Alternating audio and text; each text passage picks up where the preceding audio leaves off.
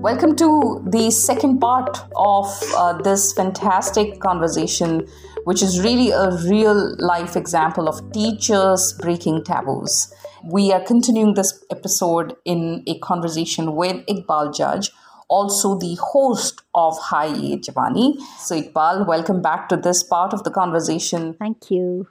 I think increasingly we are living in a world that is so sexualized, right? And I also feel that whatever is happening in the body to the body is also so sexualized, right? Like if you gain weight, then people must find you attractive. If you lose weight, then people might find you attractive. So it's always through a lens of somebody's desire, but not the body by itself. And isn't it almost ironical then that our world tends to sexualize everything that is related to the body or interaction with somebody else, and yet we speak so little about sex and sexuality. Isn't it now, of course, somebody can turn around and say, oh, well, if the world ran on common sense, then we would be a very different world. Yes, but I'm very curious that, when you set out to engage with schools or parents, this realization that we live in a highly sexualized world, both online and offline. Even sometimes I feel, just looking at photographs, and sometimes when you're looking at photographs and the way young people are posing, that moment where you spoke about how sometimes we play things like the kitchen household or the teacher in class is in many ways our attempt to replicate what we see around us. And, sometimes when I'm looking at even like photos of, my own nephews and nieces around me, and I see the way they're standing, sometimes I think that because I try and go back into my own childhood when perhaps I had so much less access to the internet and influencers and unlimited content online. I don't remember standing like that as a child. Yeah. Right? Yes, But you're so today right. you can see how the body is positioned in a certain camera frame. And when so much is sexualized around us and we're inheriting that culture, our children and young people are inheriting that culture. What is it that still stops us to talk about sex and sexuality? What is underlying that fear? I'm very curious about that. I think with most people, it is a fear that somewhere the sexual instinct is something that needs to be restrained and capped and sort of kept so tightly covered, because if it's let loose, probably all hell will get let loose.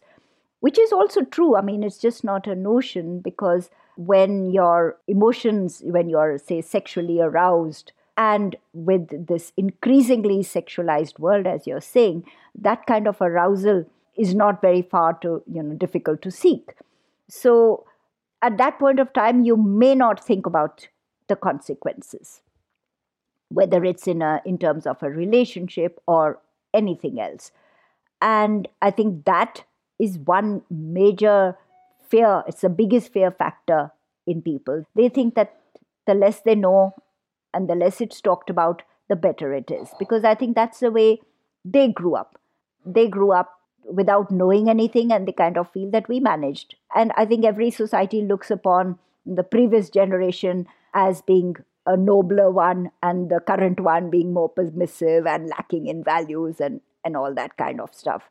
So I think that's the biggest fear, that they won't know what to do with this. If you tell them what it is, what power it holds, they just won't know what to do with it. To some extent, I can understand, because maybe now I'm at that point where my children are also grown up, and so I'm at a more of a vantage point where I can see both sides, both perspectives, probably a little more objectively than if I were in the throes of either stage at that point of time. Parents, therefore, feel that we need to not tell them anything because they won't know how to behave responsibly. Whereas I feel that if we do tell them, and we tell them that there are these XYZ consequences, then at least they will know what the consequences are, rather than getting into a relationship, which as these school teachers themselves told us, that they all know it. They're all into relationships. Sometimes I think it's just like pulling the wool over our eyes as parents. We don't want to face it because the kind of questions that the young children would ask. I had never thought of talking about the topic of pornography, for example. But here I was in this class ninth boy, wrote it down in a note. When I came back home, I read it, how to stop addiction to porn. So I was totally taken aback and I said, now what do I do with this? I didn't even have the faintest idea. So I just went back and I, in fact, threw it back at them and I said, somebody said yesterday this. So can you tell me? Because I don't know the answer. And it didn't take them a second to say, Jio band karna. And for a moment I was wondering, I said, what is Jio? And then they laughed at, and kind of thought, oh, you don't know anything. And told me, Jio is free internet and we can see everything on it. And then I realized that all these children whom I see huddled up, boys peering over a phone, and I used to think they're playing Mario or something like that, was actually probably watching porn. So if we don't talk about it, look at the ideas that they're going to get. I discussed this with a young colleague. I think she'd done a course on pornography and gender as part of her graduate training. So she told me about how a lot of these pornography videos have a strong element of violence in them, which I wasn't aware of. I thought it would be more of, just a voyeurish, the voyeur in you. And then I realized that if you're continually watching that, then that's the expectation you're going to have. One of yourself and the other of the body because you're only seeing that person as a body then. And then what are you going to be doing to that body and what are you going to be your expectations? It was absolutely horrifying. And I thought that, no, this needs to be talked about. That's why we need to talk about respect for ourselves, our bodies, and for other people's bodies. And we can only talk about consent if we learn to respect another person. So that's why I think it's so very important to talk about it. Absolutely. And, if you ask me, I don't even need to watch porn to have unrealistic expectations of body or, what sex should be. I just have to watch some scenes out of Bollywood, which is just so accessible, again, right? And then you watch that and you see those highly trained or manipulated bodies in front of you or, certain romantic, intimate scenes. And you're like, maybe that's what it is. And I think even for me to recognize that's not how it is in real life, I think I was already like 26 or 27. And I was like, really? So that was very interesting for me.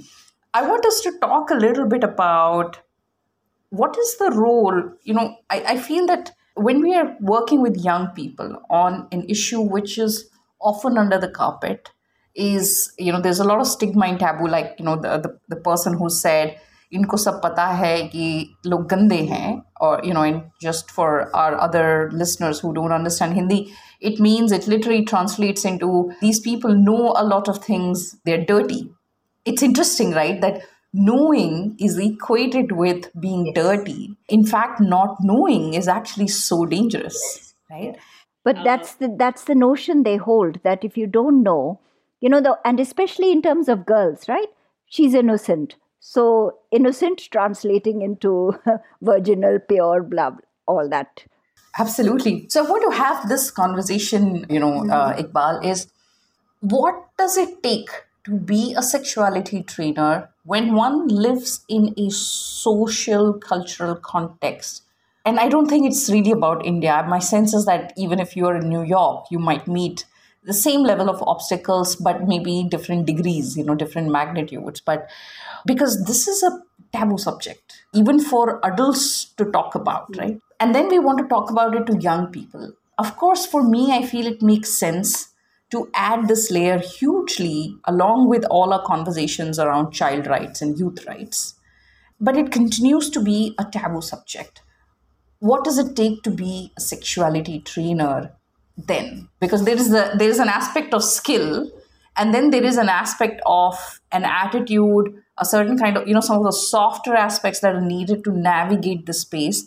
And the reason I ask you this is a lot of our listeners are people who are interested in the various spectrums of training and facilitation. So perhaps a lot of them are also sitting with this question of, oh, being a sexuality trainer, unknown territory, what if I want to be one? So I want you to talk about it from your own experience. There are these hard skills aspect, like you said, you did this course from Darshi, and then there are many other dimensions to it. If you could talk about that. I really don't know if I'll be able to verbalize very effectively what you've asked me to. One, what does it mean to be a sexuality education trainer is what, like my husband, when he talks to people and, they'll say, what are you doing nowadays? He says she does adult education. And then, people, nobody dares to ask another question after that because it's like, so it's quite funny. And I am often amused at myself. And I kind of laugh about this because I was considered to be say amongst my peers, my cousins and classmates and all. And throughout college, education, university, everything, the world's biggest prude, So for me, at this age, when I'm like well into my 60s, to be talking to young people, I think it's kind of ironical, and I am actually enjoying it. I don't fear those labels, maybe, that would be attached to me now. I think that little bit of maturity has come in, and I feel that I can now openly talk about it because one, people think that, oh, we are going to tell them how to do sex and, things like that, and we are going to open up the gates to hell for them, which is not that at all. It's actually just telling them that here is something that can be beautiful, that can be the base of a wonderful relationship, and just don't take it in terms of something that you toy around with. You are going to experiment, but then there's an element of responsibility attached because it's with another person and it's with another's body. And I think when I go into the classroom, for me also, I see them as all young people who have questions, and they all behave sometimes very rowdily. We generally ask for girls and boys separately, and we, as in, again, my friend who works with me, one or two of us, and mostly it's been that I would be given the boys to talk to, and she would say, I prefer talking to the girls. And the boys will be endlessly shoving each other, pushing each other. If someone dares to ask a question, there would be a tirade of whoops and all kinds of noises made and teasing that boy and things like that. And we're given just that space of 45 minutes by the school.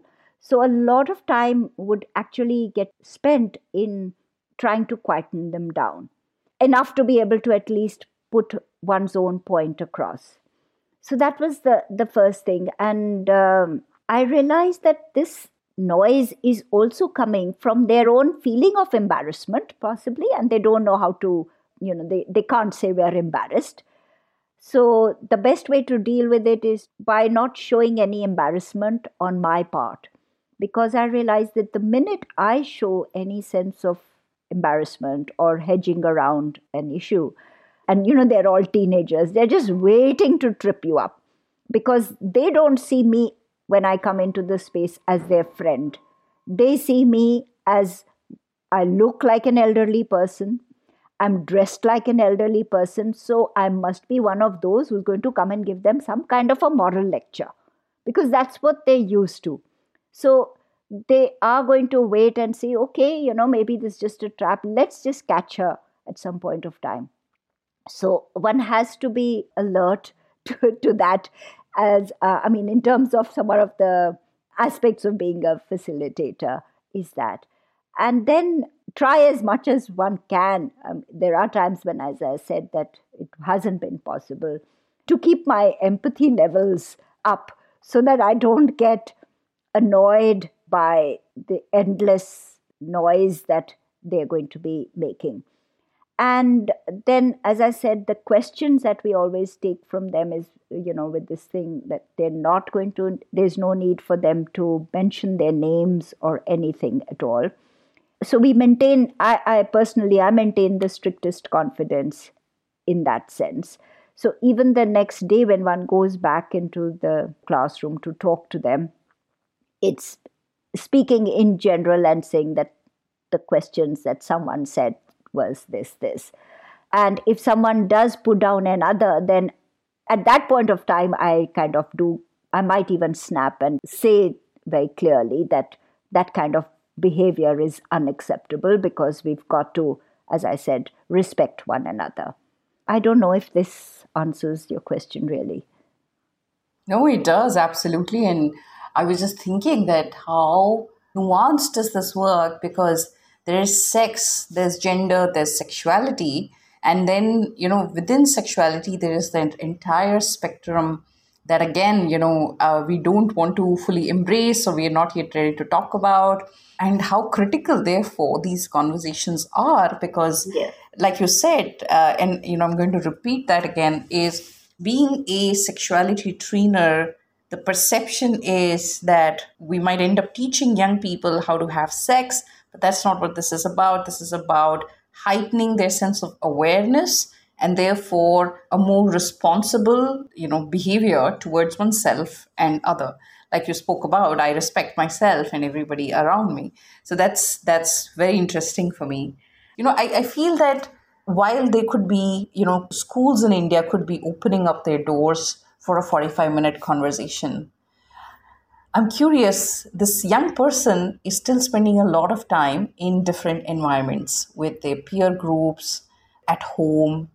So, if we really have to succeed at this work, what kind of an interaction needs to happen between, the ecosystem that the child is in? So, there is the sexuality trainer. There could be a school that has very reluctantly but curiously opened the doors for this conversation.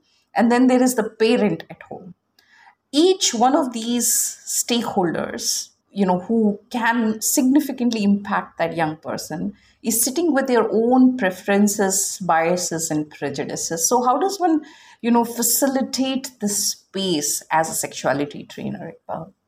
I think that's a tightrope walk, actually, that one is going to go through, because, again, it sounds, it's very utopian, I think, to even for that's what I realized, for schools to open up the space, because they don't seem to be ready to. As I said, that's why we use the word menstruation to get in. It's just like getting a foot in the door, because they say, oh, okay, you're going to talk about menstruation. Yeah, fine. Please come in. Please come in. Because, then it comes up as a checkbox ticked on their list of good practices done by the school. So we said, why not, play along with them? So, and bring in our own agenda, as you said. And again, as for parents, it would really be good if at some point of time there could be something like, a parent teacher meeting, or when the parents are called and we tell them that these are conversations that we are engaging in with your children. Actually, I'm dreading the idea, and at the same time, it entices me as well. Because from one point of view, it seems that it's important to start a conversation with the parents and tell them, as I'm telling you now, and as you reinforce, that we are not here to teach them how to do sex, but we are going to teach them responsible behavior. And that as parents, whether you like it or not, whether you know it or not, your children are indulging in all kinds of experimentation. And so, therefore, you need to know about it. And you need to know that we are sensitizing them about responsibilities. And maybe parents would understand, hopefully, because they would see also their children's interests. I mean, the idea is not to liberate their children in the sense of, that any unshackling of and freedom to do any kind of behavior, but to engage in responsible behavior, so that tomorrow, for example, if nowadays, if a boy or anybody harasses, say, a girl, And if it's in school, what's going to happen? The first thing is the parents are going to be hauled up and they're going to be brought. And I can well understand how ashamed a parent feels when the principal or the teachers call you and reprimand your child in front of you. And then for something like this. So I think maybe that could be a great bait to bring the parents on board and tell them that this is what we want to do so that your children have good relationships as they grow up. So maybe we could try and have an initial conversation, but as yet it hasn't happened. So probably that's a dream and a hope for the future. Sure. Thank you so much, Iqbal. I want to build on the conversation that we already had, and I want us to talk about, is there a story that you could tell us about, a real life story of you being in a classroom with young people in your professional role as a sexuality trainer? Do you have a story for us? Okay, two stories. One was about like when the people conventionally say that failures lead to success. So there was this one time I was with a school and addressing these boys. And as I said in my earlier conversation with you, that the boys tend to be very rowdy and make a huge lot of noise and disturb the classroom proceedings while we are discussing with them. And I remember that there was this school teacher. He was also positioned in the class. For a moment, initially I used to wonder why they are there. And then I thought it's good that they're there because they'll see what we're doing and they'll probably give feedback and say that, okay, it was not bad, good stuff or whatever, hopefully. So this teacher was there. And at one point in the class, the boys began to, it was like getting out of hand. There was this one group engaging in a sort of rowdy conversation amongst themselves, and every time I'd begin something, they would be on their own. So this teacher kind of finally lost his cool and he went up to them and he got physical. I mean, he literally boxed that kid's ears, or I don't know, boxed him on the back or something like that, which was quite horrifying for me because here I am talking about, respecting oneself and one's body and trying to be empathetic and telling the children in a way that I'm here to listen to you. And I'm not able to listen because of this happening, and then this total physical restraint, on them. Of course, it quietened all of them down, but I was terribly uneasy after that. And I don't even remember whether I could sort of regain my composure and continue with whatever I was doing. But then I went back and, as I said, I tried to reflect on what could be done about this situation because this was not a one-off experience. It was happening almost every time. So the next day when I went back and I thought about why I was doing all this and what I need to do now to set things right. And I decided to take the route of positive reinforcement. So I went back to the class and I told them that I thought I saw a good spark in each one of them and that I thought that they were really intelligent and said all good things, which I said from my heart because innately I do feel that all children are good. All children are intelligent, all children are lovable. So it wasn't as if I was lying to them or flattering them. And I said that I wanted to see the best in them that they could be. And I apologized on behalf of that teacher for what had happened. And I told them how it had disturbed me so much that I could not rest the entire day after that. And, I won't say that it worked like magic or any such thing. It wasn't like a magic wand, but there was a perceptible change. And what happened was that if one or two of them were beginning to sort of get more noisy than permissible, sort of, that were being disruptive, someone in the class would get up and say, "Oi, chup karo, baith jao," that kind of thing. So I wasn't having to do that "Oi, chup karo" bit. So that for me was a point that I thought that I need to work around this. But then again, this happens mostly when one is talking to boys and in a large group, because if they are less than 30 or 40, then it's okay. So this is like one of the tips, if at all it could be useful, because then the interaction and the eye to eye contact is easier with a smaller group. With the large group, then there's that anonymity, and in one corner of the classroom somebody is saying something and you're running there to answer another, and things like that. The other interesting thing which I remember very vividly, and these were boys of class 11th, I think. Though again, this was a government school, but some of the children were from a science background, and generally those from a science background or who have taken up science somewhat are more vocal. And also there was a group in that class which was kind of little self-assured sort of, and were able to engage more rather than just writing things down. And we were talking here about relationships. I had given them little sort of case studies on slips of paper to each group, and asked them to give a comment based on what aspect of that relationship was being talked about. So this particular group had been told that because we've talked about honesty in a relationship, and therefore if a girl who is your friend or whom you may be planning to date tells you that she's been in a relationship earlier, she's had a boyfriend earlier or something like that, what would your reaction be? So when they got this slip, and sometimes, there's what we call the Freudian slip, that immediately the reaction which comes out at once is the real one. It's kind of before they knew what they'd said, one of these boys said, second-hand hair.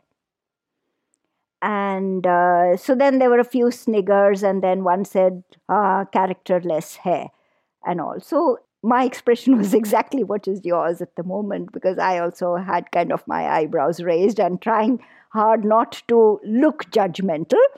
But I was, I said, oh gosh, here's something that really needs to be looked at.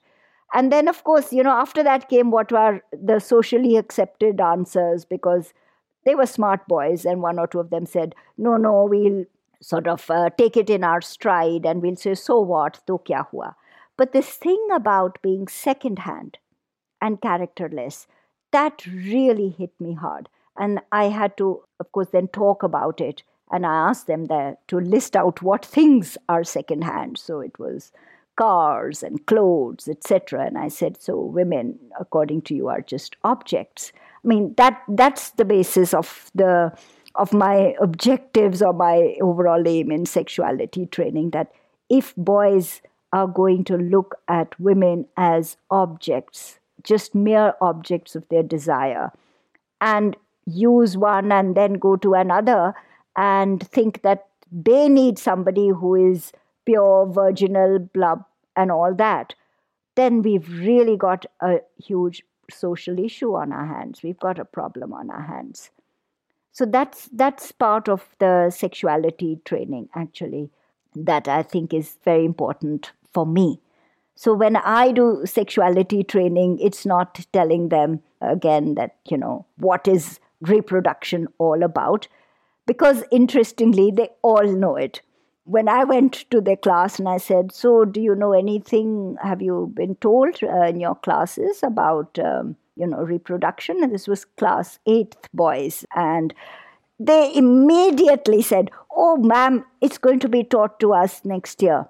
And the book is class 8th and 9th together. So they all knew, chapter 9, we have to do this. They'd all probably read it, because they immediately came up to me and said, here it is. And they're waiting for me to tell them that. So that's a need they have. They want to know. Why shouldn't we tell them? So, as I said, I've been taking more sessions with boys. It so happened. But when we would discuss with one another, and what came up also was that boys were more interested in knowing, things. They would openly say, that how do I have sex, or I want to have sex, or why do we have sex? Those were the questions that would come from the boys. From the girls, the questions would be more about an emotional involvement and things like being pressurized by a boyfriend into having sex. And so, what do I do now? I don't have any percentage data on this, but generally, there was this difference that one noticed. Boys were very keen to talk and to understand about masturbation. And they would ask questions, does it cause weakness and things like that? Because there are also a lot of videos. The internet is full of all kinds of information and misinformation. Girls didn't ask these questions. And in fact, my co trainer said that when she began to talk about this, she herself, I think, was a little reticent, she admitted, and that the girls didn't seem to be interested to talk about it, or were probably they felt it was too much of a taboo for them. So again, there is this kind of gendered difference. Again, I think because with boys, this whole idea of that control karna nahi kar sakte. That's why they want to have sex all the time. And with girls, there's been so much repression that the idea of control, of not being able to control, doesn't only come up. So, whatever desires also they may have are kind of kept, at that level of complete repression, of sort of a denial of them in a way. Very interesting. And I think because of the different kind of socialization of young boys and young girls, a sexuality trainer is perhaps designing sessions differently to be able to meet the certain kind of learning outcomes.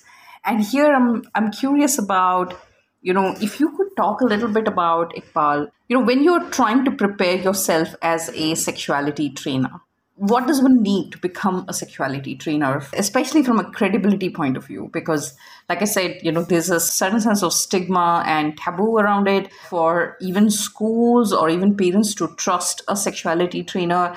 There is a certain kind of professional credibility or perhaps, past work. So how does one build a certain kind of career path in this? See, for me, it wasn't so difficult because I was in Chandigarh in the government schools. I was doing these classes. So to some extent, certain credibility had been established because, as I said, that I retired from the government colleges and we had been working on gender issues, etc. So I think somewhere, there was that which helped me along a little bit, which others might find difficult, or I myself might find difficult if I were to go to a place where I'm not known at all. So somewhere my credentials as being a teacher for many years did help. The second was, as I said, that I went through this training, full-fledged training course on comprehensive sexuality education, and Tarshi also gives a certificate to you. So for somebody who's interested in this space, I don't know of other organizations, but I know of Tarshi and their online, it's an online module that I attended. It was, I think, a 3-month course or something like that. And with a lot of interactive sessions where you're asked to also respond in writing to a lot of the questions. And again, for me, this whole idea of seeing the young people with respect, empathizing with them, being very sensitive to their needs or to their concerns or to certain issues that they might have, was all actually brought out very beautifully in that course designed by Tarshi, because that's what they emphasized repeatedly. Also, though I haven't addressed that issue in my sessions in detail, but the idea of being of a different sexual orientation, for example, gay or lesbian, because then that again would need at least a full session or two with young people to sensitize them. So we would only kind of possibly say it in passing in the class and say it with probably the sternest expression that I could get and say that, if somebody has a different orientation, it's perfectly all right and it's not something to be laughed at or to be mocked at. So to that extent, I would have said that. I think that's also an issue that needs to be talked about a little more. But since, as I said, that I'm not yet so comfortable in that space, or have not trained myself enough with, an actual hands-on experience to talk about it, because I'm sure that would lead to many more, no more questions. So I think that's something also that sexuality education trainer would need to work on. The Tarshi course does address these issues, but what one learns, and then one learns hands on through one's experience, there's always a little difference there. So, in that sense, these are one or two of the, say, the hard tools that one needs to have. Other than that, as I said, that some people do feel that why do we have separate spaces, like separate for boys and separate for girls? Well, I just felt that I personally might feel more comfortable if I were to talk only to girls. And when I generally have discussions with my own boys about, how I'm conducting these classes or something, I would come back. And my son would tell me that they would have conversations with their group of boys, but generally not, the girls wouldn't really be a part of it. So I felt that till as a society, we don't open up that much more. As it is, even co-ed schools, there also one finds that in a co-ed school, in a co-ed college, the spaces are gendered. In the co-ed colleges where we taught, we would find that the boys would be seated separately and the girls separately. So where is the mingling really happening? So the only time the meeting is happening is in a sexualized manner, which is a sad thing, because there's much more to relationship between a boy and a girl than just sex. I mean, there's so much more in terms of friendship and sharing of ideas and emotions than just the sharing of a sexual experience. I think that's very beautifully said, that the more there are sexuality trainers and the more learning spaces that work with young people invest, in conversations like this, it's actually so little about sex by itself. And it's so much more about a more healthy, wholesome relationship with oneself and with one's peers, and the kind of world and the journey that one is embarking on as a young adult. I think that's such an interesting way to look at it. And Also, sorry to interrupt, just before I forget, you'd earlier asked about, having conversations with parents, and in the context of that teacher as well. It's also, I think, very important to have these conversations and sessions with teachers, because I gave that instance of the teacher referring to them as dirty, gande bache hain. The attitudes of teachers themselves need to really undergo a change. If you permit me, I'll just relate one short anecdote which stayed with me. And maybe, these were sort of little seeds along the way now when I think about it, and the dots getting connected. So this was, my younger son was, I think, in the kindergarten class. And I get a message that you have to attend the parent-teacher meeting. It's important. You have to meet this.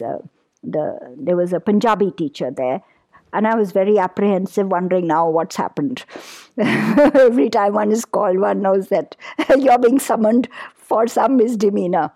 And there's my boy with me looking up, and she says, "Oh, yeah, eh." I'll say this in Punjabi first and then translate it. "Eh, बहुत ही गंदा बच्चा हैगा. Eh, सारा दिन ਇਹਨਾਂ ਨੂੰ TV ਦਿਖਾਉਂਦੇ ਰਹਿੰਦੇ ਹੋ. ਪੁੱਛੋ ਇਹਨੂੰ ਇਹਨੇ ਕੀ ਕਿਹਾ ਸੀਗਾ ਕਲਾਸ ਵਿੱਚ." So I asked him, I said, "What did you say?" Now, the first thing is, at that age, they weren't really watching much TV. And especially the kind of TV that she would be thinking of, because the only TV they watched was probably Tom and Jerry at that age. So he says, "I only said puppy because," and he said this in English to me, "I only said puppy, that a boy next to me said, 'What is baby of a dog?' And I said puppy." So, and now puppy in Punjabi means kiss. So he must have said puppy, and then that boy may have, meant it as a joke, or may have meant it to mean kiss. And then they must have all laughed. And then this teacher must have asked him, "What did you say?" And he says, "I said puppy." So she says, "Kinna ganda bacha hai."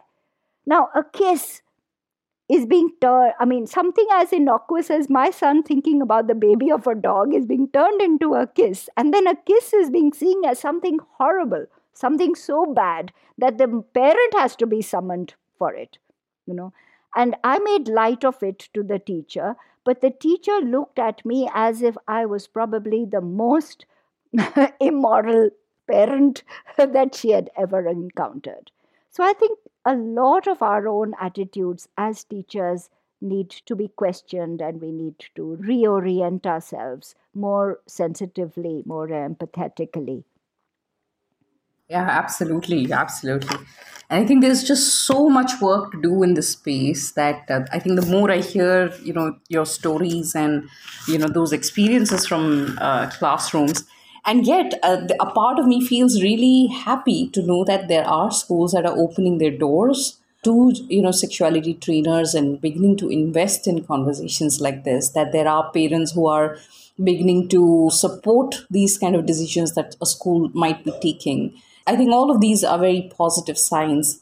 Iqbal, my final question to you is, there will be a lot of people who are now wondering that should they become sexuality trainers, or some people have always been interested in it and therefore, they're thinking about it.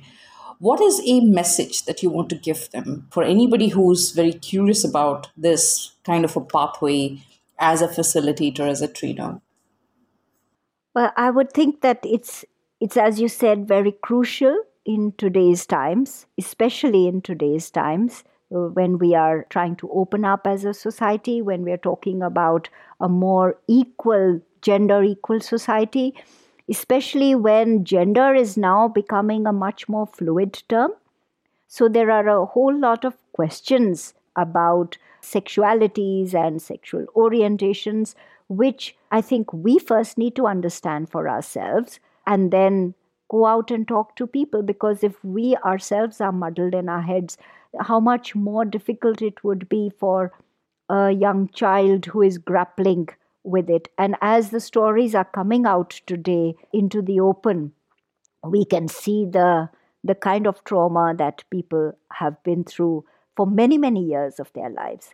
And as parents, what we want is, we always talk about wanting our children to be happy. So, where is the happiness going to come from if at this very core of their being, because we all feel that our sexual identity and orientation is also at the core of our being, if that concern, if there is a pain there and that's not being addressed. So I think it would really be wonderful if more and more people tried to come into this space. And I think the world is there open for them. Probably the doors may not open so easily. And we don't use the word sexuality education trainers when we go and tell some of the, in the schools, we say that we are talking about relationships and about right to consent. And we avoid using the word sex ed, actually, to tell you the truth, because at the moment we're still carving our way in. And so we've got to be quite diplomatic about the use of that word. It's seen as a red flag for many people. Wow, fascinating. That is so fascinating. And I think that is really the world of irony that we are living in, right? But I also feel that, it's not just diplomatic, it's actually strategic, because how else does one navigate a socio-cultural system that would perhaps find it more convenient to entirely shut down conversations like this? I think in many ways what you said is really, the spirit of educators and teachers, that sometimes I feel we don't acknowledge enough, that this is their own bold way of rebelling against a system that isn't designed to work for young people, that isn't designed to work for young girls, that isn't designed to work for marginalized communities. So, Iqbal, thank you so much for this absolutely incredible work that you are doing with your team, and for bringing this conversation with us, because I think we don't really talk about it. If you ask me, I think I can never talk about sex to young people, I'm trying to now think that would I ever sit down and have a conversation, for example, with my nephew I like to believe that today you've opened a door for me with this conversation. So thank you so much for being on Doing, Being, Doing. Thank you so much for giving me this opportunity to share some ideas and concerns with you, and hopefully get many more people on board so that young people can benefit. Yeah, absolutely. Please do check out Iqbal on Spotify. Her podcast is called Hi Ye Jawani, a delightful storytelling format. You will love it. Thank you so much. We'll see you on the next episode. Thank you.